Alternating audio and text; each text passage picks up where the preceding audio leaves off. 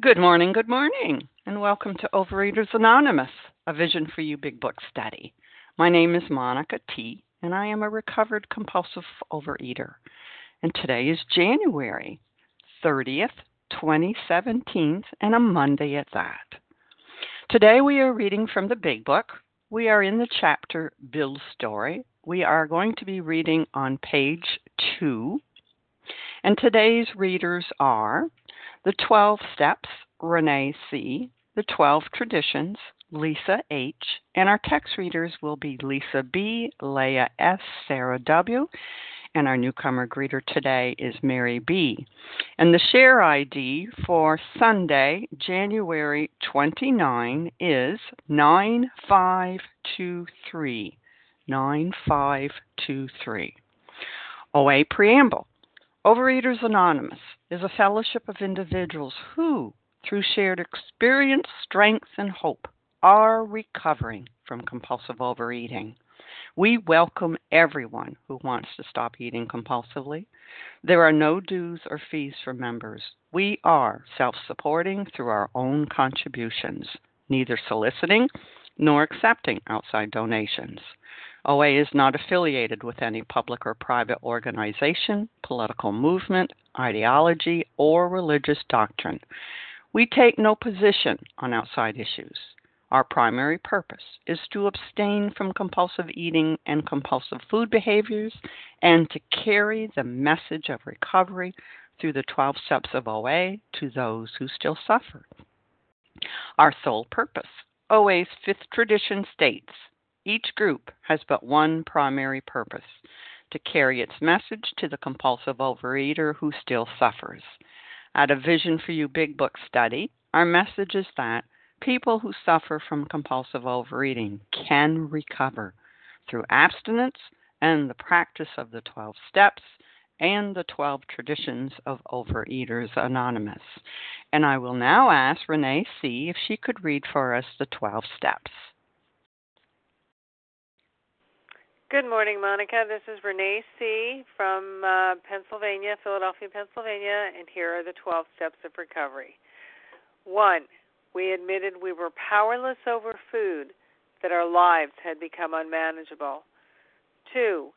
Came to believe that a power greater than ourselves could restore us to sanity. 3. Made a decision to turn our will and our lives over to the care of God as we understood Him. 4. Made a searching and fearless moral inventory of ourselves. 5. Admitted to God, to ourselves, and to another human being the exact nature of our wrongs. 6. We're entirely ready to have God remove all these defects of character. 7. Humbly asked Him to remove our shortcomings. 8.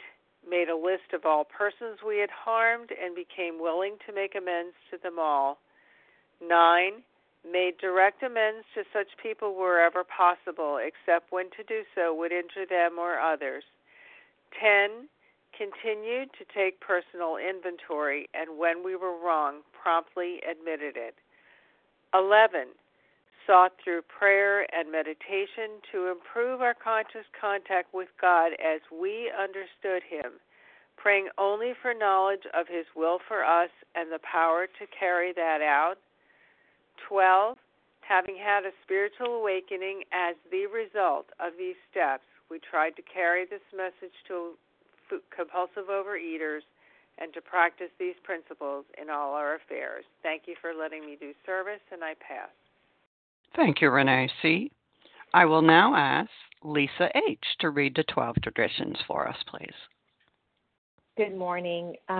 This is Lisa H., grateful, recovered, compulsive overeater in Tennessee. The 12 traditions. 1. Our common welfare should come first. Personal recovery depends upon OA unity. 2. For our group purpose, there is but one ultimate authority, a loving God as He may express Himself in our group conscience. Our leaders are but trusted servants. They do not govern. 3. The only requirement for OA membership is a desire to stop eating compulsively. 4. Each group should be autonomous except in matters affecting other groups or OA as a whole. 5. Each group has but one primary purpose, to carry its message to the compulsive overeater who still suffers. 6, an OA group ought never endorse, finance, or lend the OA name to any related facility or outside enterprise, lest problems of money, property, and prestige divert us from our primary purpose. 7, every OA group ought to be fully self-supporting, declining outside contributions.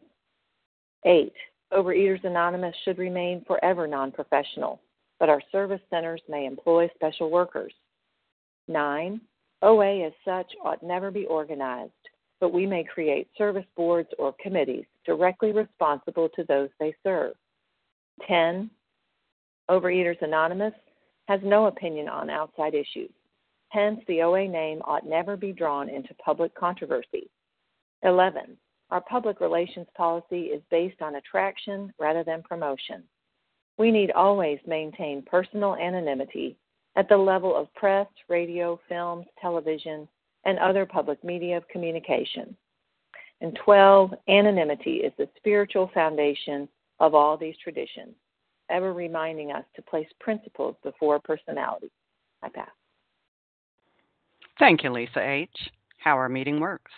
Our meeting focuses on the directions for recovery described in the Big Book of Alcoholics Anonymous.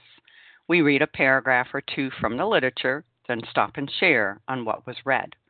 Anyone can share, but we ask that you keep your sharing to the topic and the literature that we are discussing, and that you keep your share to approximately 3 minutes. Singleness of purpose reminds us to identify as compulsive overeaters only. Our abstinent requirement for moderators is 1 year, and for readers is 6 months. There is no abstinent requirement for sharing on topic. This meeting does request that your sharing be directly linked to what was read. We are sharing what the directions in the Big Book mean to us. To share, press star 1 to unmute. And once you're done sharing, let us know by saying pass, and then press star 1 to mute your phone. In order to have a quiet meeting, everyone's phone, except the speaker's, should be muted. So today, we are resuming our study of the Big Book in the chapter Bill's Story. We are on page 2. We will be reading the first 2 paragraphs on page 2. The first paragraph is for context only, and comments will be on the second paragraph. And I will ask Lisa B. to begin reading for us, please. Good morning. Can I be heard? Yes, you may. This is Lisa B., a recovered compulsive overeater in Greenville, South Carolina. Good morning. I took a night law course and obtained employment as investigator for a surety company. The drive for success was on. I'd proved to the world I was important. My work took me about Wall Street, and little by little I became interested in the market. Many people lost money, but some became very rich. Why not I? I studied economics and business as well as law. Potential alcoholic that I was, I nearly failed my law course. At one of the finals, I was too drunk to think or write. Though my drinking was not yet continuous, it disturbed my wife. We had long talks when I would still her forebodings by telling her that men of genius conceive their best projects when drunk, that the most majestic constructions of philosophic thought were so derived. By the time I had completed the course, I knew the law was not for me. The inviting maelstrom of Wall Street had me in its grip. Business and financial leaders were my heroes. Out of this alloy of drink and speculation, I commenced to forge the weapon that one day would turn in its flight like a boomerang and all but cut me to ribbons. Living modestly, my wife and I saved $1,000. I went into certain securities, then cheap and rather unpopular. I rightly imagined that they would someday have a great rise. I failed to persuade my broker friends to send me out looking over factories and managements, but my wife and I decided to go anyway. I had developed a theory that most people lost money in stocks through ignorance of markets. I discovered many more reasons later on. Well, in Bill's story, I was taught that I need to seek to identify, not to see where I'm different, but how I can identify in. And I identify so much here in the second paragraph. The inviting, I don't know how to say that word, but maelstrom of Wall Street had me in its grip. And you know what had me in its grip was looking great on the outside. If I could just look okay on the outside, I would be all right. If I just was the right weight, the right shape, and the right body tone, the right clothes, the right hair, I would be okay. But I was totally empty and dying inside. I looked to see in your eyes that I was all right. And the other thing that I wanted to share on is that word alloy. I looked up the word, and really I wish I had looked up the word maelstrom, but I didn't, so maybe someone will and will share on that because that sounds like a really key word. But the word alloy is a combination of making two or more metals and giving it greater strength. So what food and my ego and that spiritual malady, the emptiness inside of me, all combined like the metals to make this very, very powerful weapon that did cut me to grips. It brought me to my knees. Mostly that spiritual emptiness and looking on the outside and trying to fill myself with the food and your approval.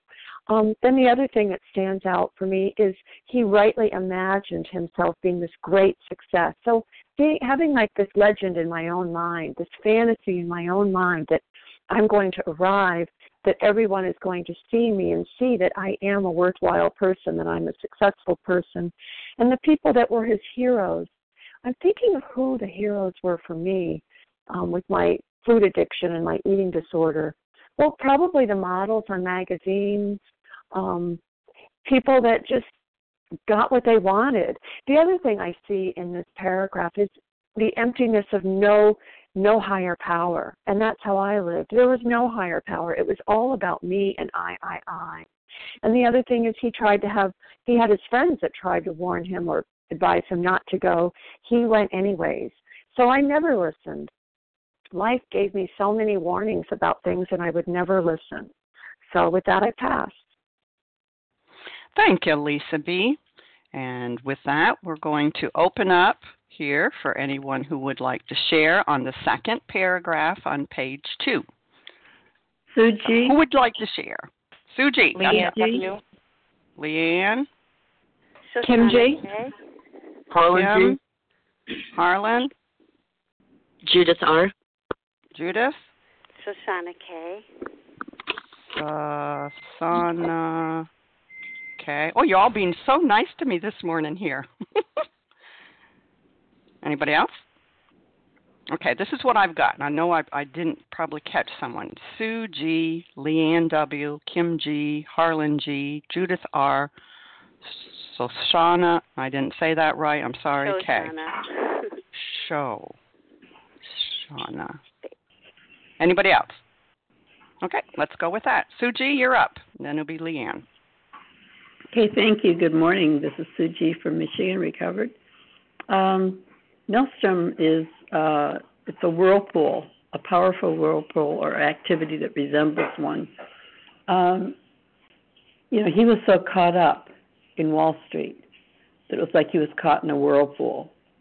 It had him in his grips, and I can think of back before Vision. I was caught up in sponsoring the way my sponsor sponsored me, which practically eliminated steps 10 to 12, except to try to reach out and sponsor other people. But like the first person who shared, I didn't listen. I mean, he was told, he wanted to go out and check out a bunch of companies, and he felt that, people only lost money in stocks because of ignorance of markets. And he was soon to discover that there were many more reasons. I have a feeling that not having control of your life and eating and would be reasons why he failed. Also because of Wall Street crashing and things like that. But I went along my merry little way and thought I was doing the right thing because it was what I was taught. It was because of what I was interested in. I was fed by it. It was like having food sponsoring. It was like control, and I had a higher power, but I wasn't trusting him to. I didn't go to him to meet my needs, except in other areas, but not with food. I mean, I wanted my cake and eat it too, and so this is where I can really relate to him, and just he went his merry little way and did what he wanted, and it succeeded. He did succeed at it, but I didn't. I failed it at my program, but didn't even know I was failing. With that, I want to pass. Thank you. Thank you, Sue G. Leanne W., you're up, and then it'll be Kim G. Yes, hi, this is Leanne W. from Massachusetts. Can you hear me? Sure can. Okay, thank you. So when I read through this, what stuck out at me was Bill's constant drive to the chase, I guess. He's constantly chasing something. And when I identify to this, I think about how I've constantly tried to chase the thinness, the perfect body, the feeling of acceptance that if only I was thin enough, if only I could do this, if only then people would accept me, then I would feel good about who I am, then I could stand up and be proud and prove to the world that I am okay. This isn't particularly true when I would go to OA meetings in the past, and I would have abstinence as defined by my white knuckling through my food plan and don't eat no matter what, don't eat, but have no steps involved to ensure my recovery. And then I would ultimately go out and break my abstinence because I didn't have the steps, I didn't have the tools.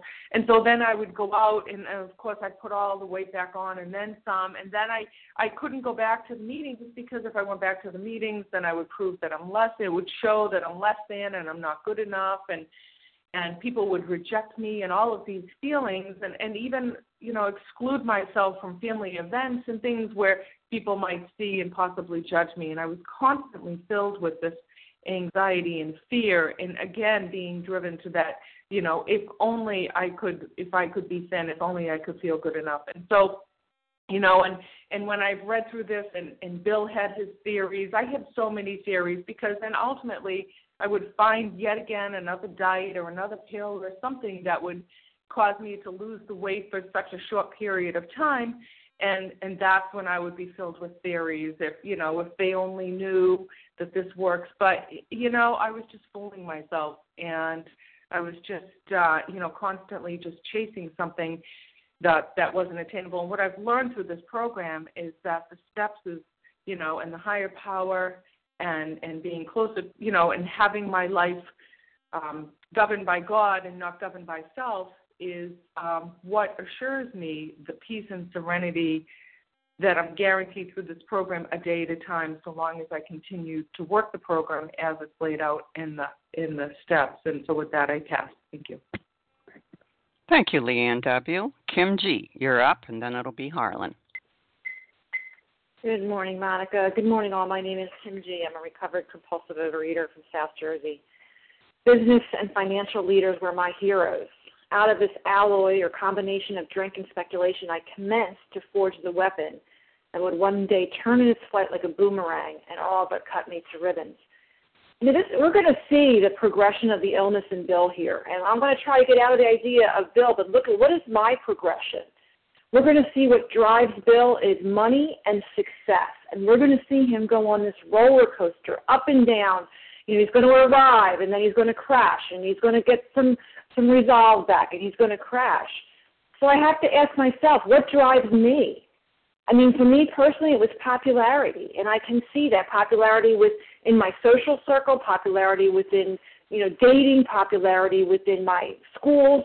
It drove me. So what drives you? Maybe it's being the best mother. Maybe it's being the best wife. Maybe it's living in the right neighborhood, having the right education, having the right job title. And that is driving us. And for a time, the food's working. The alcohol is working for him. He's in the golf clubs, he's in the jazz clubs, and then it starts to turn to necessity. Gosh, I remember that. I remember times that the food was celebratory and I could manage things. I remember being on the Jersey Shore as a kid and having ice cream and all the different things on the boardwalk. But then I remember it starting to switch in high school and college. You know, I remember the days when I could limit my binging to the weekends, and then it would start to bleed into the weekdays, and then I could contain it till at night, and then it would start to bleed in during the day. It became a necessity. You know, that roller coaster was coming in, but as long as the food was working, I wasn't coming into the room of Overeaters Anonymous, because I could get relief in the food. You know, I'm finding right now that the phone calls I'm getting is absolutely increasing. You know, a lot of people returning January 1st, but hey, all they need is a food plan, some meetings, and some phone calls. Because we're taught in this book, you know, we have an allergy. We have an abnormal reaction to food. But the bigger aspect is, you know what, I have an abnormal reaction to abstinence. You know, I can't get comfortable abstinence. So at day one, when I'm using the tools and I'm using the fellowship, I can kind of get going. But we're coming up to 30 days after the new year, and I can feel the anxiety building in people. I can feel the desperation. And what I want to simply say to you guys, those guys who have been abstinent since that time and haven't picked up yet, welcome to your disease. Welcome to untreated compulsive overeating. Because we're going to see in this story, and try to plug your own story in, is this combination of food and whatever it is that drives you, is it still working, or is it at this point turning on you and cutting you to ribbons? And if it is, grab a recovered person, grab their hand, and start working the steps. And with that, I pass. Thank you, Kim G. Harlan G., it's your turn, followed by Judith R. Thank you, Monica. Harlan G., recovered compulsive overeater in Scottsdale, Arizona. Can I be heard? Harlan, I can't hear you if you're talking. Uh-oh. Star one.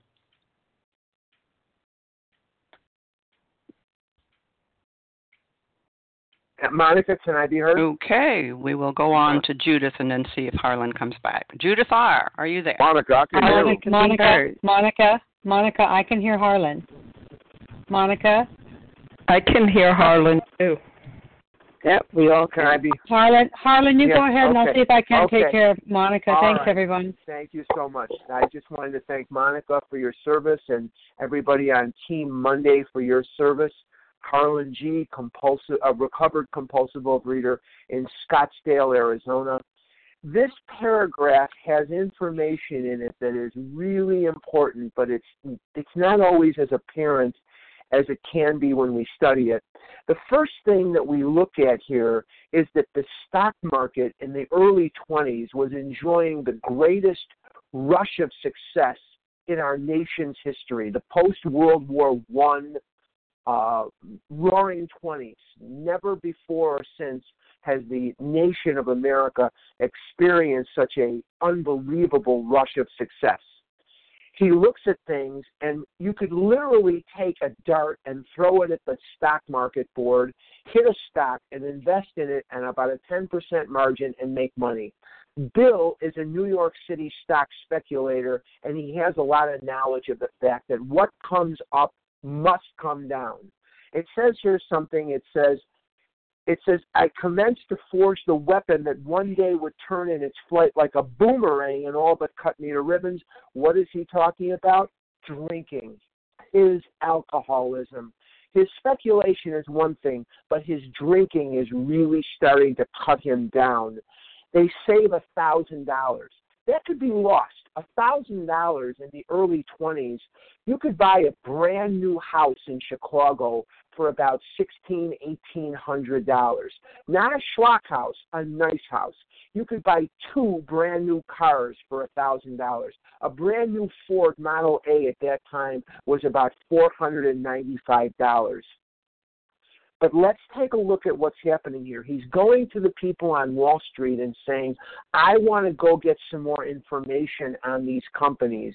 They say, we don't need that. He goes anyway. He's cunning, baffling, and powerful too. A little later on, we're going to find out that they really appreciated this information. But why did Lois agree to go? The reason is she hoped that this would stop him from drinking. She was looking for a geographic. She was looking to take him to all these companies and effect a geographic cure within Bill. And, of course, we're going to find out, and we all know that this did not work. No matter what we did, no matter what I did, change this, change that, do this, do that, it never made one bit of difference. I am a compulsive overeater. I am different from other people bodily and mentally, and only a spiritual awakening as the result of these steps is going to affect a recovery within me. And we're going to find out how he finds that out as we unfold the next few pages over the next few weeks. But the bottom line is nothing that is of this earth could affect a recovery within Bill or me. And with that, I will pass. Thank you. Thank you, Harlan G. Judith R., it's your turn, and then it'll be Shoshana K.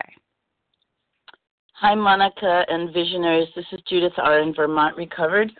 Out of this alloy of drink and speculation, I commenced to forge the weapon that would one day turn in its flight like a boomerang and all but cut me to ribbons. I don't know about you, but I thought a boomerang was a fun toy that came back to you and you could catch it. And then I read in the book Bill W. about the time that Bill created his own boomerang. He actually cut a 3-foot plank out of his headboard of his bed, and he and his grandfather stopped by a tombstone at the edge of a churchyard. Bill took his stance, legs spread, the weapon in his hand. Then, after a moment in which neither of them spoke, the boy stretched out his arms, spun his body around, and the boomerang flew out, curving further and further over the graves. But this time it kept on. Instead of spending itself, it seemed to be even taking on momentum as it kept going in a perfect circle until, there was no question about it, it was definitely returning, coming back, right back toward them. With a long, low whistling sound of a giant beetle shooting through the air, it was circling back nearer and nearer and straight toward them. Suddenly, Bill let out a yell, and they threw themselves forward, flat on the ground, as the boomerang dipped and cracked against a headstone close behind them. For a minute, they lay still on the frozen earth, panting, hardly able to take in the magnitude of what they had witnessed. If they had not ducked, if they had remained standing, they might well have been decapitated. Then, very slowly, they both sat up, turned and looked at one another. Still, neither of them smiled. "I did it," Bill whispered. "I did it." Then, with a wild leap, he was on his feet, and the banshee cry he let loose could have been heard in Manchester. "I did it." So when Bill talks about a boomerang cutting him to ribbons, he knows what he's talking about. It's a book called Bill W. by Robert Thompson, page 33. Thanks. Thank you, Judith R. Shoshana K., it's your turn. Hi, it's Shoshana K. Can you hear me, Monica? Yes, I can. Thank you so much for your service and everybody for their service. This is Shoshana K., so gratefully recovered in Maryland, and I wanted to talk about the boomerang part also. So identifying in with Bill's story and so appreciative of the history and the richness that everybody contributes to this meeting. It so helps recovery, and I'm just so grateful.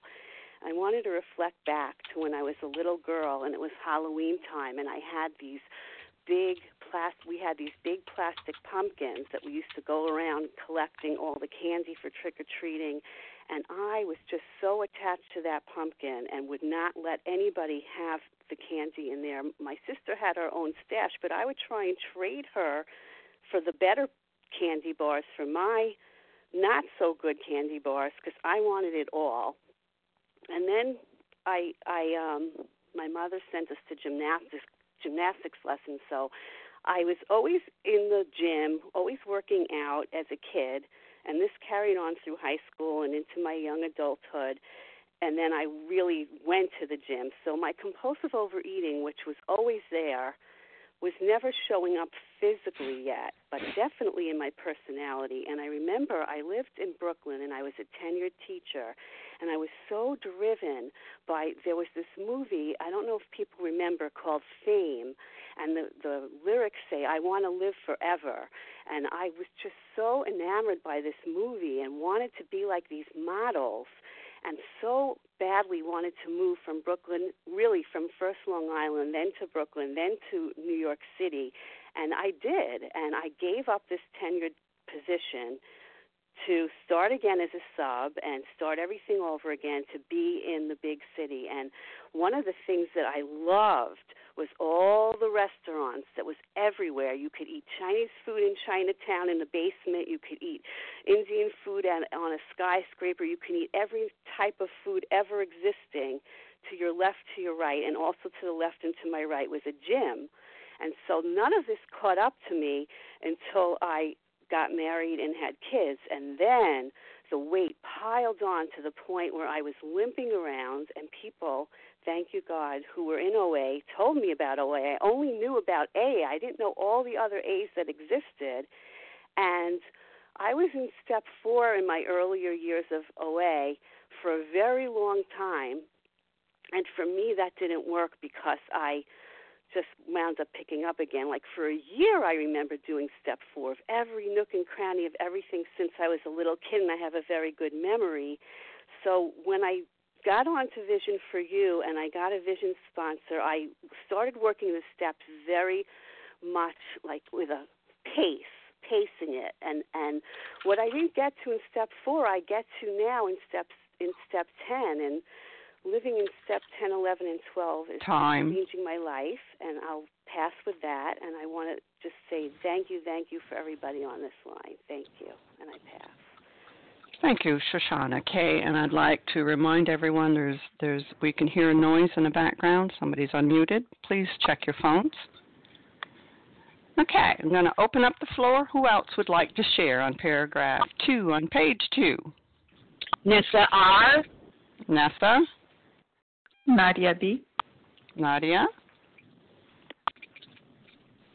Bria Lafitte. Say your name again. I didn't catch it. Bria Lafitte. Bria. Okay. Larry. Larry. Anybody else? Dana W. Dana. W. Yes, ma'am. Okay. Thank you. Thank you. All right, this is what I've got. Nessa R., Nadia B., Brea L., Larry K., and Dana W. You're up, Nessa. Thank you, Monica. This is Nessa R., recovered in Toronto, Canada. Good morning, Vision for You. So what Bill is pursuing here in his very strong drive for success is self-esteem. You know, he suffered from depression. He suffered from anxiety. But most of all, he suffered from very low self-esteem, and he thought that wealth and success, and the external validation that comes with it would remedy his low self-esteem. And like a good addict, I myself also suffered from low self-esteem, and I think most of us on the line probably do. I thought if I was thin, if I could wear beautiful clothes, then that would fix my self-esteem. If I had money, then that would fix my self-esteem. And, you know, there were periods in my life where I was thin and I had money, and guess what? I still had low self-esteem. I still kept looking for that external validation that would lift my ego. And, you know, what I have learned in recovery, and, you know, by the grace of God and through the 12 steps I have over 5 years now, is that self-centered pursuits do not bring self-esteem. You know, what brings self-esteem is doing esteemable things. And what's an esteemable thing? It's not looking for what I want and trying to get people to do what I want them to do and trying to impose my values and my way of life on everybody. What gives me self-esteem now, what I consider self-esteemable acts, is helping others. Serving God implies that I am helping others. I wasn't created, I wasn't put on this earth, to pursue my little plans and designs. I was put here in this earth to be of service. And now, and I often share this, it's such a paradox. I wish I had known that a long time ago. But when I was pursuing what I thought was my own happiness, I wasn't happy. When I got what I wanted, I wasn't happy either. Now that I'm more focused on other people, now I am truly content. I truly experience joy, and more importantly, I don't even worry about my self-esteem because I know that I'm doing the right thing. I know that I'm doing God's will. And this is what Bill also found in his own recovery. From a person who only wanted power and money, he went on to create this very, very vast organization with this incredibly successful book, which he practically gave away. I mean, that is a transformation. That is a transformation that is only possible if we become entirely abstinent and we work the steps according to the big book, and then we can have a joyful, contented life without having to worry about low self-esteem. And with that, I pass.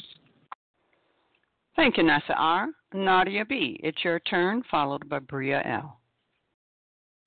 Thank you so much, Monica. Would you please give me a warning when I'm about to be done on time? I can so relate to Bill's chasing, and I can definitely relate to chase in my own life. I've chased, just like previous shares were so spot on. Popularity, pat on the back. I wanted so bad, and later on I've learned that it stems somewhere from my childhood. But all my life I chased something, whether it was popularity, rich husband, if only I stopped living with my parents, if only I had a house big enough, a better car, better body, better job title, career growth, only then I wanted people to see that I'm succeeding. And I pushed that idea, I milked that idea that, only when I'm successful and when I get what I want, at that point I'll be happy. I'll, magically become happy. My depression will vanish. And I ran through life. I pushed through life by working, 60-hour weeks and, pushing everything to the limits until, and there was no stopping to me in my mind. My idea was, nothing can stop me. I will get there no matter what, stepping on, sometimes on others' toes and, disregarding my mother's crying or, other people's needs. And until my disease kicked in a little harder, until my disease was, slowed me down. And, I failed to hear so many warnings in my life that this disease became a blessing to me. And, I'm grateful today that something slowed me down, because this speed that I was going with today definitely, was a deadly speed in life. And reality, thank God, kicks in. And thank God for this 12 steps that allowed me to see better how, you cannot go on the highway faster than the speed limit, because it's dangerous. And that's what this disease showed me. And with that, I'll pass. Thank you. Thank you, Nadia B. Bria L., it's your turn. Then it'll be Larry K. Hi. Bria Lafitte from Edmonton, Alberta, suffering from compulsive overeating and anorexia. Out of this alloy of drink and speculation, what I've really noticed here in this paragraph, combined with my compulsive overeating and something, whatever drives me that makes me feel that I'm going to be okay, which is acceptance and attention and love from other people. And from that, I think if I look okay, if I look pretty, if I act like I got everything together, that I'm perfect, that's what's going to give me acceptance and attention and love from others. And that combined with my compulsive overeating is just a recipe for disaster.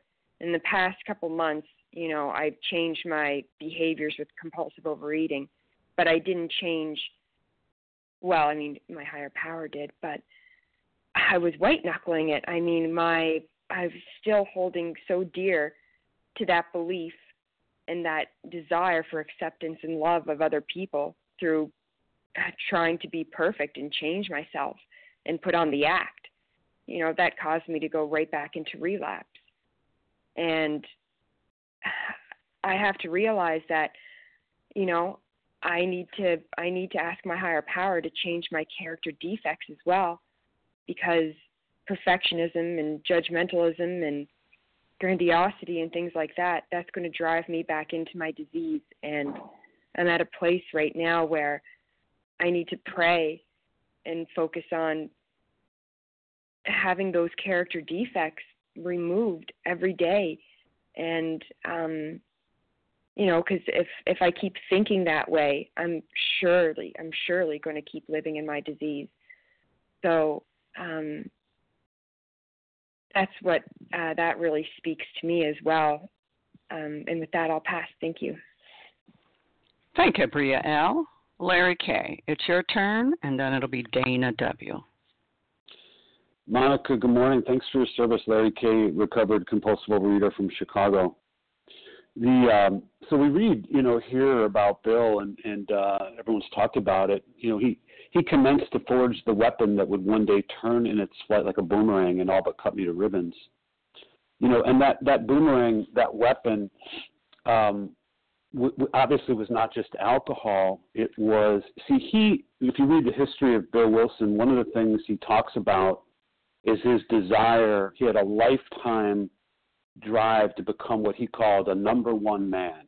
And we don't hear that language so much anymore, but back then, to be a number one man, it goes back to, I believe, an uncle and so forth. He had a desire to be a number one guy, to achieve, to be at the top of the game, the top of the food chain in whatever he was seeking to accomplish. And it was that, perfectionism and just desire, probably coming from a place, Bill suffered, as we know, from depression. Who knows, probably coming from a place of feeling less than. But the bottom line is that we can psychoanalyze and look at Bill Wilson, and we can look at his words and so forth. The reality is when I try to identify in many of us, certainly me, I had a great desire to be a number one man. Now over time I realize that I have limitations, like all human beings have limitations, and there are certainly things outside of my control.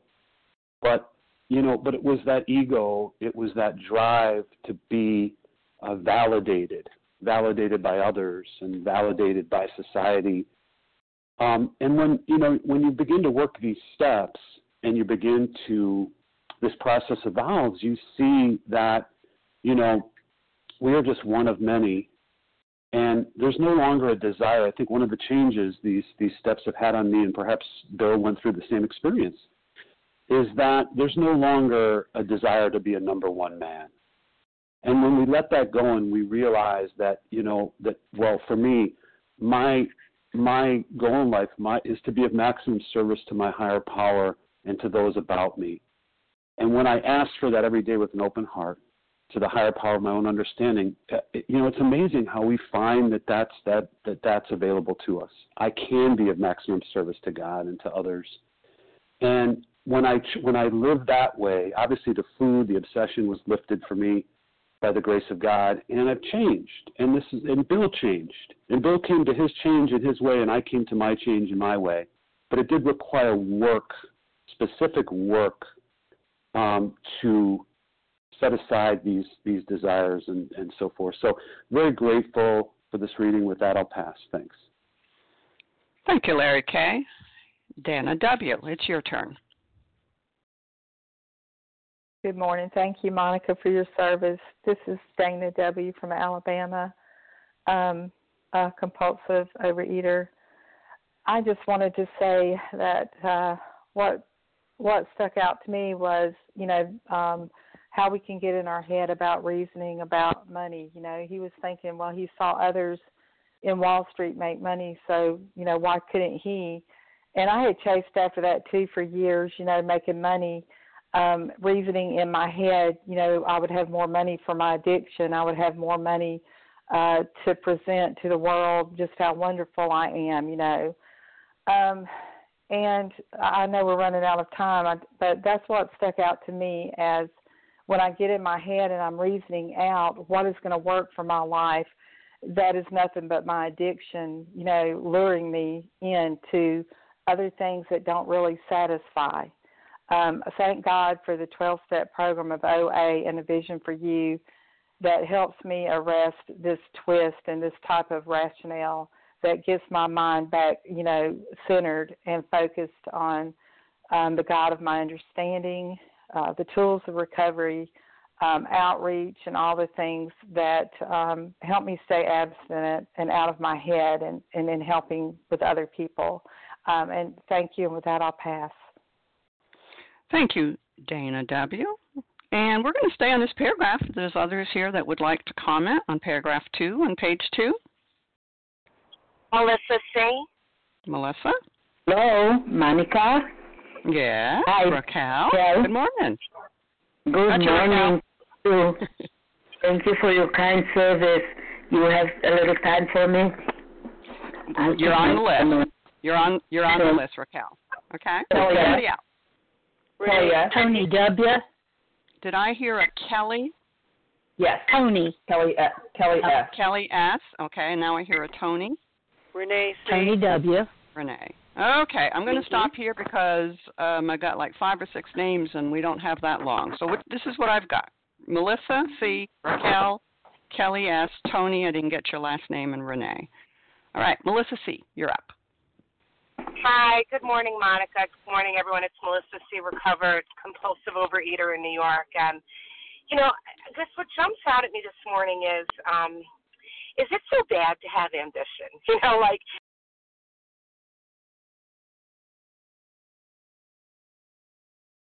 We've lost you, Melissa. *1 to unmute. Hi, it's Melissa C. Sorry, I was talking away. Recovered compulsive overeater in New York. Can you hear me now? Yes. Mm-hmm. Okay, great.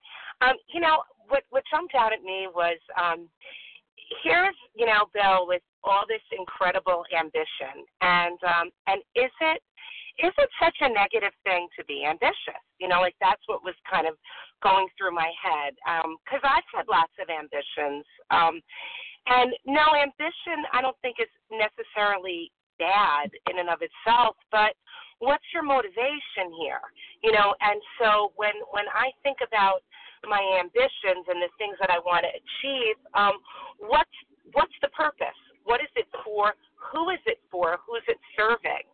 And, and so even in my field that I work in education, it is a giving of service. But I know when I do things with my mind's eye on getting praises and getting strokes and getting attention, I'm in a really dangerous place. I'm like creating the weapon that's going to destroy me. It's building my ego rather than looking for the greater good. And so, when we're reading this part of Bill's story, nowhere in here do we hear anything about helping anybody else. It's not like he's out there trying to seek a fortune so he could make his community better, so that he could make his home happier. It's so that he could fill this empty hole inside. And boy, I could relate to that. The problem is that, like the food, external praises, it's never enough. It never, no matter how much praise I've ever been given, it always leaves me hungering for more. And that's the same thing with the potato chips. It's the same thing with the cookies. It does not scratch the itch. It actually just makes me want it more and more and more. And so, that's what jumps out at me here. And, and so that can only be filled from service to others, and not for the accolades that we get, but actually for, actually doing good. Thank you. With that, I'll pass. Thank you, Melissa C. Raquel, it's your turn, and then it'll be Kelly S.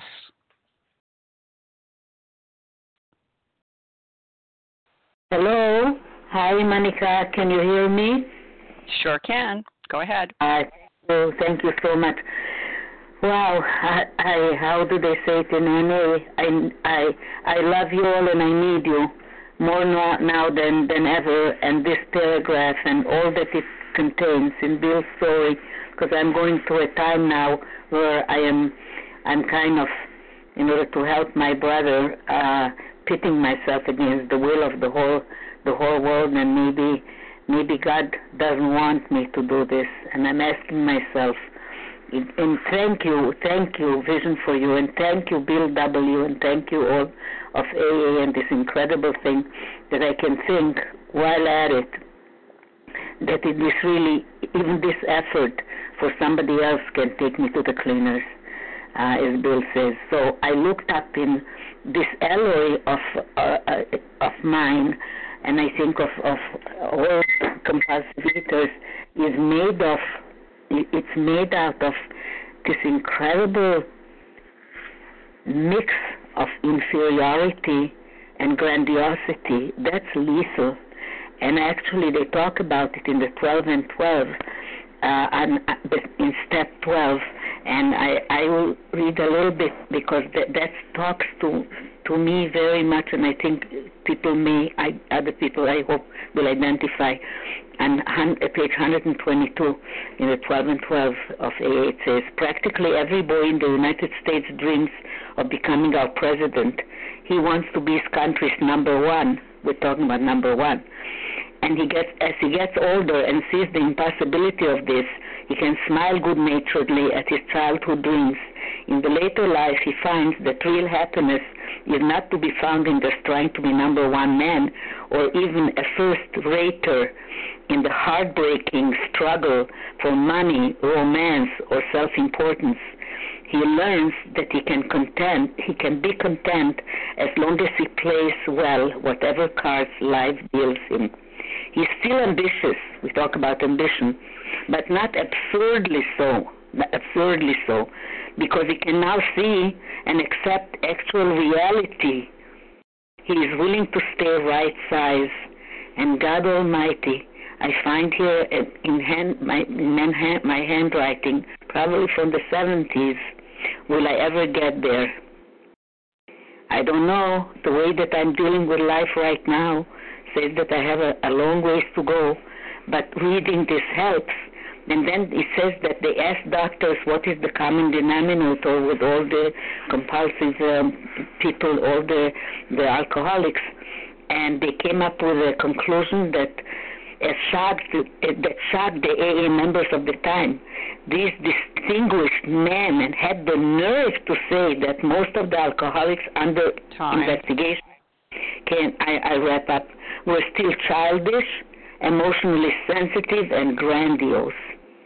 So these are the things that I'm hit with inferiority complex, all wrapped up with grandiosity, and I have to work to become right size. Thank you. Thank you for letting me share. I pass. You're welcome. Okay, we've got 1 minute. Kelly S., you got 1 minute.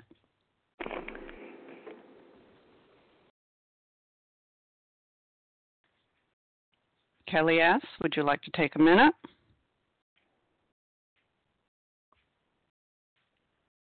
Okay. With that, we're going to close the meeting. Can you hear me? Thank Monica, you. Can you hear me? Well, it's after time now. I'm sorry. Okay. Sorry. I wasn't doing very well with the timing here. Thank you to everyone who has shared. Please join us for a second unrecorded hour of study immediately following closing. We will now close with the reading from the Big Book on page 164, followed by the Serenity Prayer. And Sarah W., would you read for us, please, from A Vision for You? Our book is meant to be suggestive only. I certainly will. Thank you very much, Monica, for your service today. Sarah W., grateful, recovered, compulsive overeater. Our book is meant to be suggestive only. We realize we know only a little. God will constantly disclose more to you and to us. Ask him in your morning meditation what you can do each day for the man who is still sick. The answers will come if your own house is in order. But obviously you cannot transmit something you haven't got. See to it that your relationship with him is right, and great events will come to pass for you and countless others. This is the great fact for us. Abandon yourself to God as you understand God. Admit your faults to him and to your fellows. Clear away the wreckage of your past. Give freely of what you find and join us. We shall be with you in the fellowship of the Spirit, and you will surely meet some of us as you trudge the road of happy destiny. May God bless you and keep you until then. Thank you. Thank you, Sarah.